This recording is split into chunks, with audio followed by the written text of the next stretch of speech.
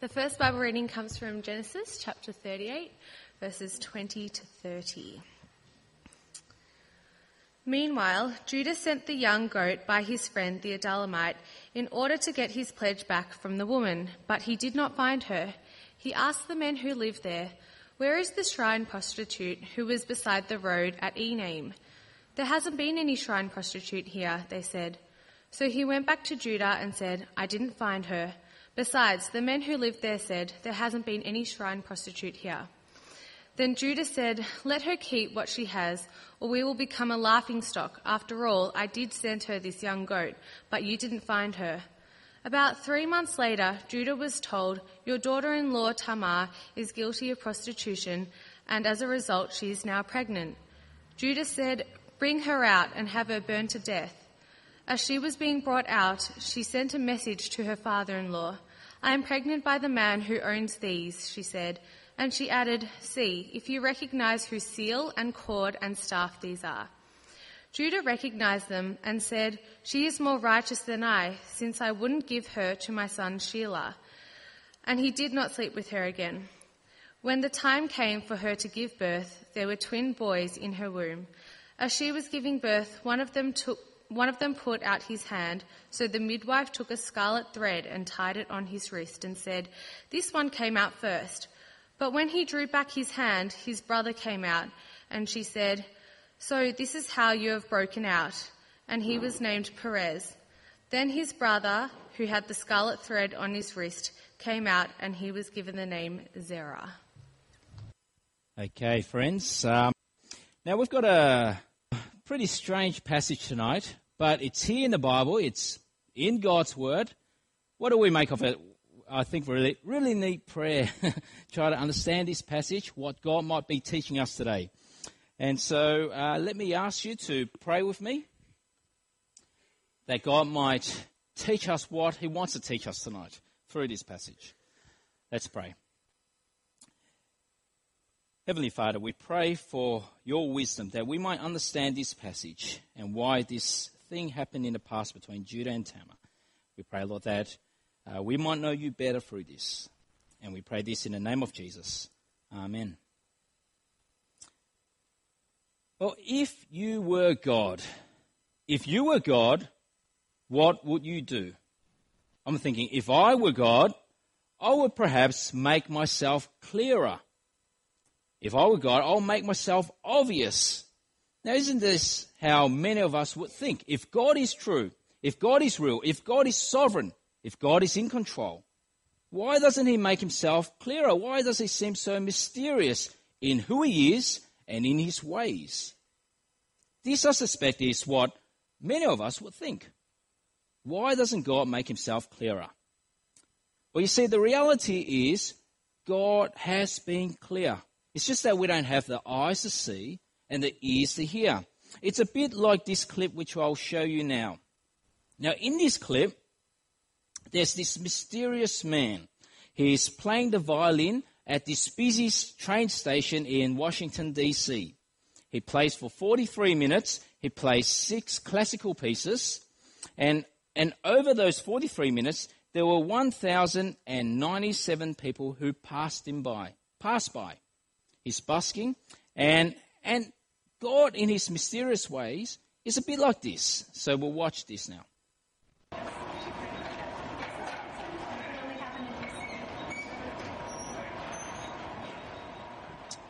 Okay, well, let me explain that to you.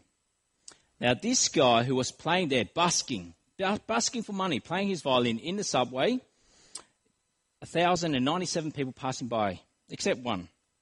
But what those 1,000 people did not realize, that this man who played the violin is one of the finest classical musicians in the world. His name's Joshua Bell, an internationally acclaimed musician.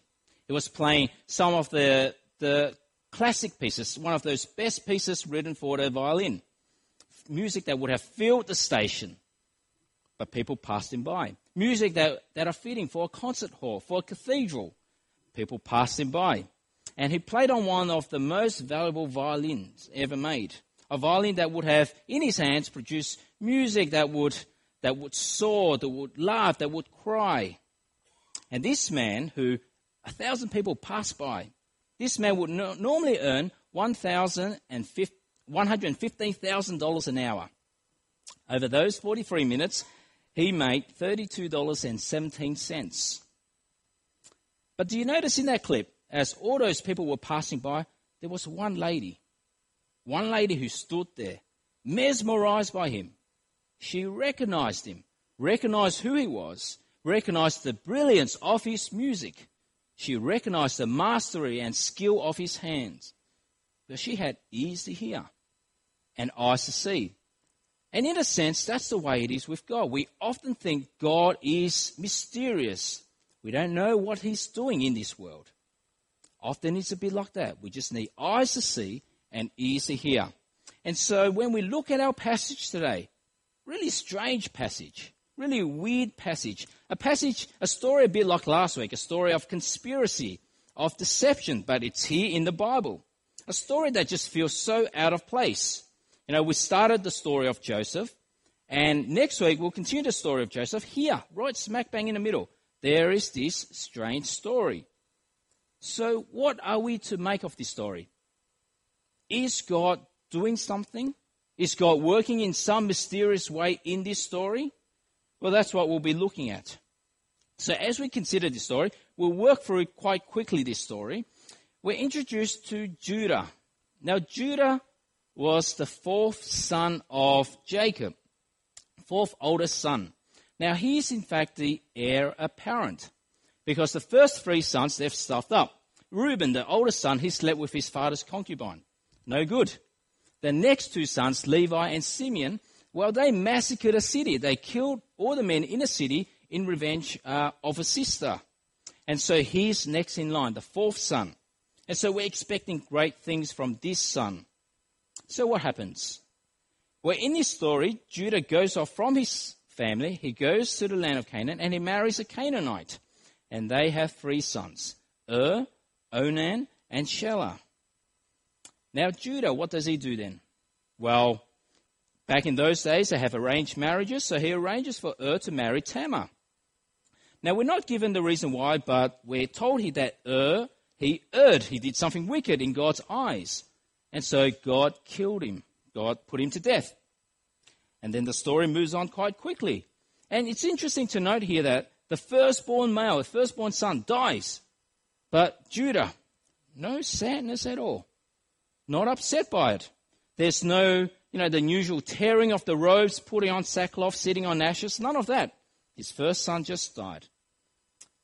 Well, what did he say instead? Look at verse 8 with me. He says to Onan, his second son, he says to him, "Lie with your brother's wife and fulfill your duty to her as brother-in-law to produce offspring for your brother." Now that's strange, isn't it? That's just weird. Really weird. I mean, just imagine that. If you're an older brother or a wife of someone, you just can't even imagine it. That's ridiculous. But that's what's happening here. So what are we to make of it? Well, we really need to understand this from their perspective, in their context. You see, what happens was when Judah one day dies, his estate, his inheritance will be divided between his sons, his three sons. But being the oldest son, would get a double share. So would get 50%, Onan would get 25%, and Shelah, the last son, who would get 25%. And so with dead, without an heir, it meant that the inheritance would be divided between the two younger sons. And so this law, this rule here was to safeguard the older son that he might get his inheritance as well through this son that will be born by his younger brother. Does that make sense? Okay. Sounds pretty strange, doesn't it? Very strange. But in fact, if you look throughout history, it has happened. It does happen. Now, you might be aware of this. In the 16th century in England, something like that happened. King Henry VIII, his first wife, Catherine of Aragon, was the widow of his older brother Arthur. They were married already, but he died pretty young. And so 8 or 9 years later, King Henry VIII married Catherine of Aragon. But their reasons was not because of inheritance, but it does happen. Brother marrying the brother's widow. And so what happens here in this situation? So Er's dead, and this is the request of Onan. Marry your brother's widow and have a son for him. So what did he do? Well, he marries her. But something strange happens here. He resisted from giving her an offspring. Resisted from giving her an heir. Now, why would he do that? The inheritance, you see. If he gave his older brother an heir, then that's 50% of his father's inheritance gone. And so he didn't do that, and that was evil in the eyes of God. And so he too was put to death. So Onan, 2 sons dead, and 1 left. And again, it's quite strange here. Judah does not show any sadness. No tearing of his robes, no sitting on ashes. But now he's got 1 son left, his youngest. And he goes to Tamar. In verse 11, he says to her, "Now live as a widow in your father's house until my son Charlotte grows up." Now we know from this story that Judah had no intention of giving his youngest son to Tamar because he didn't want to lose his youngest son as well. So what happened? Well, this is when things get interesting. Now these are the stuff in this story are the things that, those, I don't watch them, but those Bold and the Beautiful, those type of movies are made of, this type of stuff. And it gets stranger. So what happens? After many years, seeing that Judah did not keep his promise, Tamar schemed up something. She took off her widow's clothing. She dressed as a prostitute. She waited on the road at the entrance, and lo and behold, Judah approaches her. And shamelessly, boldly, he says, "I want to sleep with you." He says, "Well, what will you give me?" He says, "Well, a goat." Now, I'm not sure if Tamar's meant to be impressed by that or offended by that gift or that price. But obviously, he didn't have a goat with him. And so Tamar then asked him, "Well, give me a pledge." And so she ended up getting his seal, his cord, and also his staff. Now, these 3 items were things that were personalized. They identified who the owner was. It's a bit like Tamar getting Judah's wallet, getting his license, getting his credit card. And so that's what happens here. So what happened? Well, this heir apparent, without much thinking, he sleeps with her. She becomes pregnant. She leaves. She takes off her prostitute clothing. She puts on her widow's clothing once again. Happens quite quickly. This story progresses. Now Judah, he wants to get his pledges back. So he sends his friend with the goat to find Tamar. Nowhere to be found. Couldn't find her. Now do you see the irony in this? You see, Judah here was deceived by Tamar. And in this story, a goat is involved in this deception. We saw over the last 2 weeks already with Jacob deceiving his father with goatskin. And last week, Judah and his brothers deceiving Jacob with the blood of a goat. And here, a goat is involved in this deception as well. So what's going through Judah's mind? Well, she's nowhere to be found. She's got his wallet, got his credit card, and he's hoping, well, let's hope this problem just goes away. Hopefully it'll go away, she won't appear. Otherwise, I'll become a laughingstock. But then 3 months later, first trimester, the bulge is showing, and Judah's notified. Your daughter-in-law has acted as a prostitute. And Judah, well, in righteousness, he said, well, have her burnt. Have her burnt. Then what happens? Well, the climax now, verse 25. Tamar comes to Judah, and this is what she says. She says, I am pregnant by the man who owns these. See if you recognize whose seal and cord and staff these are. And obviously, Judah, seeing that, recognized that he was deceived, and he slept with his daughter-in-law. And he says, he confesses, he admits in verse 26, she is more righteous than I, since I wouldn't give her my son Shelah. And then the story ends. They in fact have twins, Zerah and Perez. And so that's briefly our story today. That's our story. It's a strange story. There's wickedness, there's deception, there's this really strange family dynamics. So what are we to make of it? Is God involved in this story? Is God doing something mysterious in this story? How are we to understand a strange story like this in the Bible? What do? We see how we go about understanding this passage, but not only this passage, all passage of the Bible is we have to see in light of the whole Bible. Now, this is what we call in theological language, what we call biblical theology, seeing the whole Bible as one big story. One story of God's salvation plan. One story of God slowly progressing, revealing, unraveling his salvation plan. How he will go about saving rebels and bringing them to heaven. So that's biblical theology, seeing the Bible as one big story. God going about to save humankind. Now, how does this story fit in? Now, we need to understand that so that we can understand this story. How does this story fit in? We see in this story there are clues. It gives us clues on what God is doing. Now, there's a big theme that runs throughout this one chapter. Big theme. I'm not sure if you've noticed that. You probably have. The theme that runs throughout this passage is the theme of offspring, of descendants. The chapter started with Judah having his own offspring, his 3 sons. And then the story moved on with Onan not wanting an offspring for his brother, but then Tamar wanting an offspring. And then Judah not giving his 3rd son to Tamar so that they won't have an offspring. But then yet, in the end, they end up with offspring, with twins, Zerah and Perez. Now, when we see that theme throughout this one chapter, the theme of offspring, the theme of descendants, that's meant to bring to our mind, God's promises in Genesis 12. It's meant to bring to mind God's promises to Abraham. Remember those? God promised that Abraham would be made into a great man. His name will be great. He'll be a man of many nations. He'll have descendants as numerous as the stars in the sky and the sand in the seashore. Remember that? That was God's promise. And that's part of the big plan of God, God's salvation plan. So how does this story fit in? Well, when we look at this story, it looks like Judah and Onan, they were trying to stuff up God's plan. They didn't want to have these children, didn't want to have these offspring.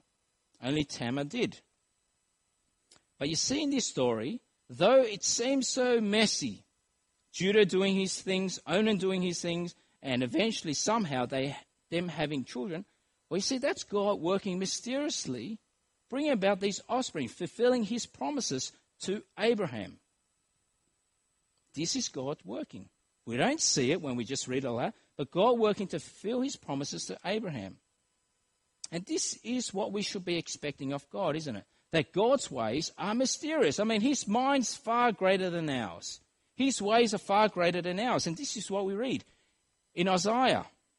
In Isaiah 55, God says, "For my thoughts are not your thoughts, neither are your ways my ways, declares the Lord. As the heavens are higher than the earth, are my ways higher than your ways, and my thoughts than your thoughts." You see, this is what we are to expect of God. We can't always see the way he works. Seems mysterious to us. But here in this story, that's not all.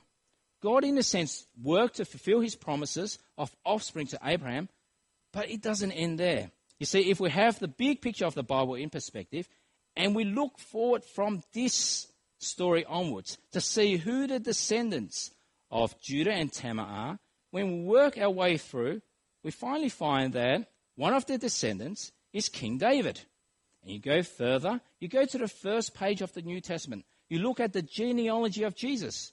And what do you see? You see Judah and Tamar. See, this story is here because it's telling us who the ancestors of the Lord Jesus is. Now, this is beyond the imagination of Judah and Tamar, that their offspring, that their mistake, that their wickedness would bear offspring that will be the parents of kings. King David, that will be the parent, the ancestor of the Lord Jesus himself. beyond their wildest imagination.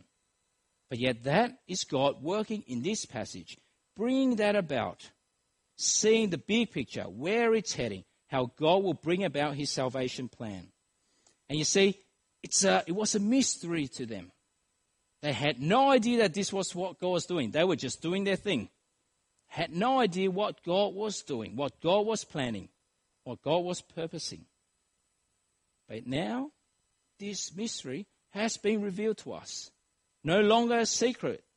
And we see this in Ephesians. Paul recognized this. He says, he made known to us the mystery of his will, according to his good pleasure, which he purposed in Christ. You see, we need to understand this story in light of the whole Bible, God's big salvation plan. Now, some of you may know I am 33 years old. Now, I hope, and I do hope, that God might grant me a long life.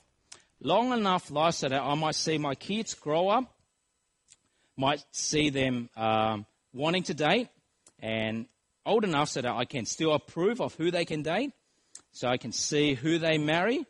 Perhaps old enough so I can still see my grandkids. My hope is that I'll live a long life with Yvonne and that we'll die together so that none of us will be lonely. So that's my hope. But I don't know if that's going to happen or not. You see, my life before me is still a mystery to me. It remains a mystery to me. I have no idea what will happen even next week. It's all in the mind of God, all in God's eyes. He sees it all, but I don't. It remains a mystery to me. But one thing I want us to see today is our life. All our lives will be a mystery before us. But there is this one mystery.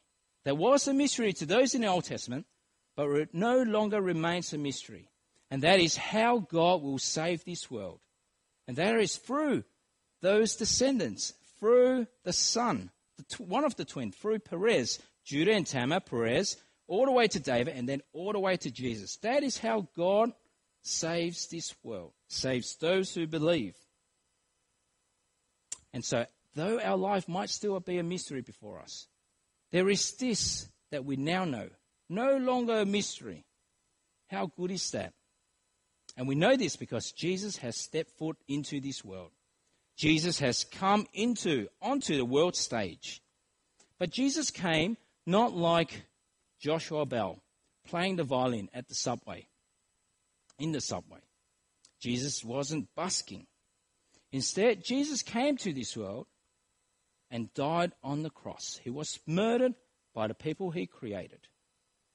Not busking, but dying for our sake. Many passed Joshua Bell that day. 1,000 people passed him by, didn't recognize who he was. Well, Jesus coming to this world, dying on that cross 2,000 years ago, thousands, millions in fact, read of him, heard of him, but pass him by. Millions pass him by. Dismiss him. Just a carpenter. Just that preacher from Nazareth. Just that peasant. They dismiss him. They pass him by like the 1,000 who passed by Joshua Bell. But you see, the mystery is no longer a mystery to us. Because God's plan to save the world is through this Jesus, through his own Son. And we can only be saved if we believe in him. And so here's my plea tonight to all of us. My plea is that none of us be like that 1,000 people who passed by Joshua Bell. My plea is that none of us be like the millions of people who would just dismiss Jesus, not see with our eyes, not hear with our ears, and just dismiss him as a peasant, as that carpenter. But my plea is that we be like that lady. Remember that lady standing there, mesmerized by the brilliance, the skill of this musician. For us to be mesmerized as we consider Jesus on the cross, dying not for himself, this innocent man, this Son of God, but dying for us, that we might have eternal life. I want us all to not be like those passers-by, be mesmerized, knowing that Jesus died for us. And so if this is not you, well, let me encourage you to consider Jesus. But if this issue, if you do see already with your eyes, if you already hear with your ears that Jesus is the Son of God and he is the one you believe, well, this mystery we cannot keep to ourselves. We cannot keep this secret to ourselves, but we must proclaim to all those around us. Let's pray.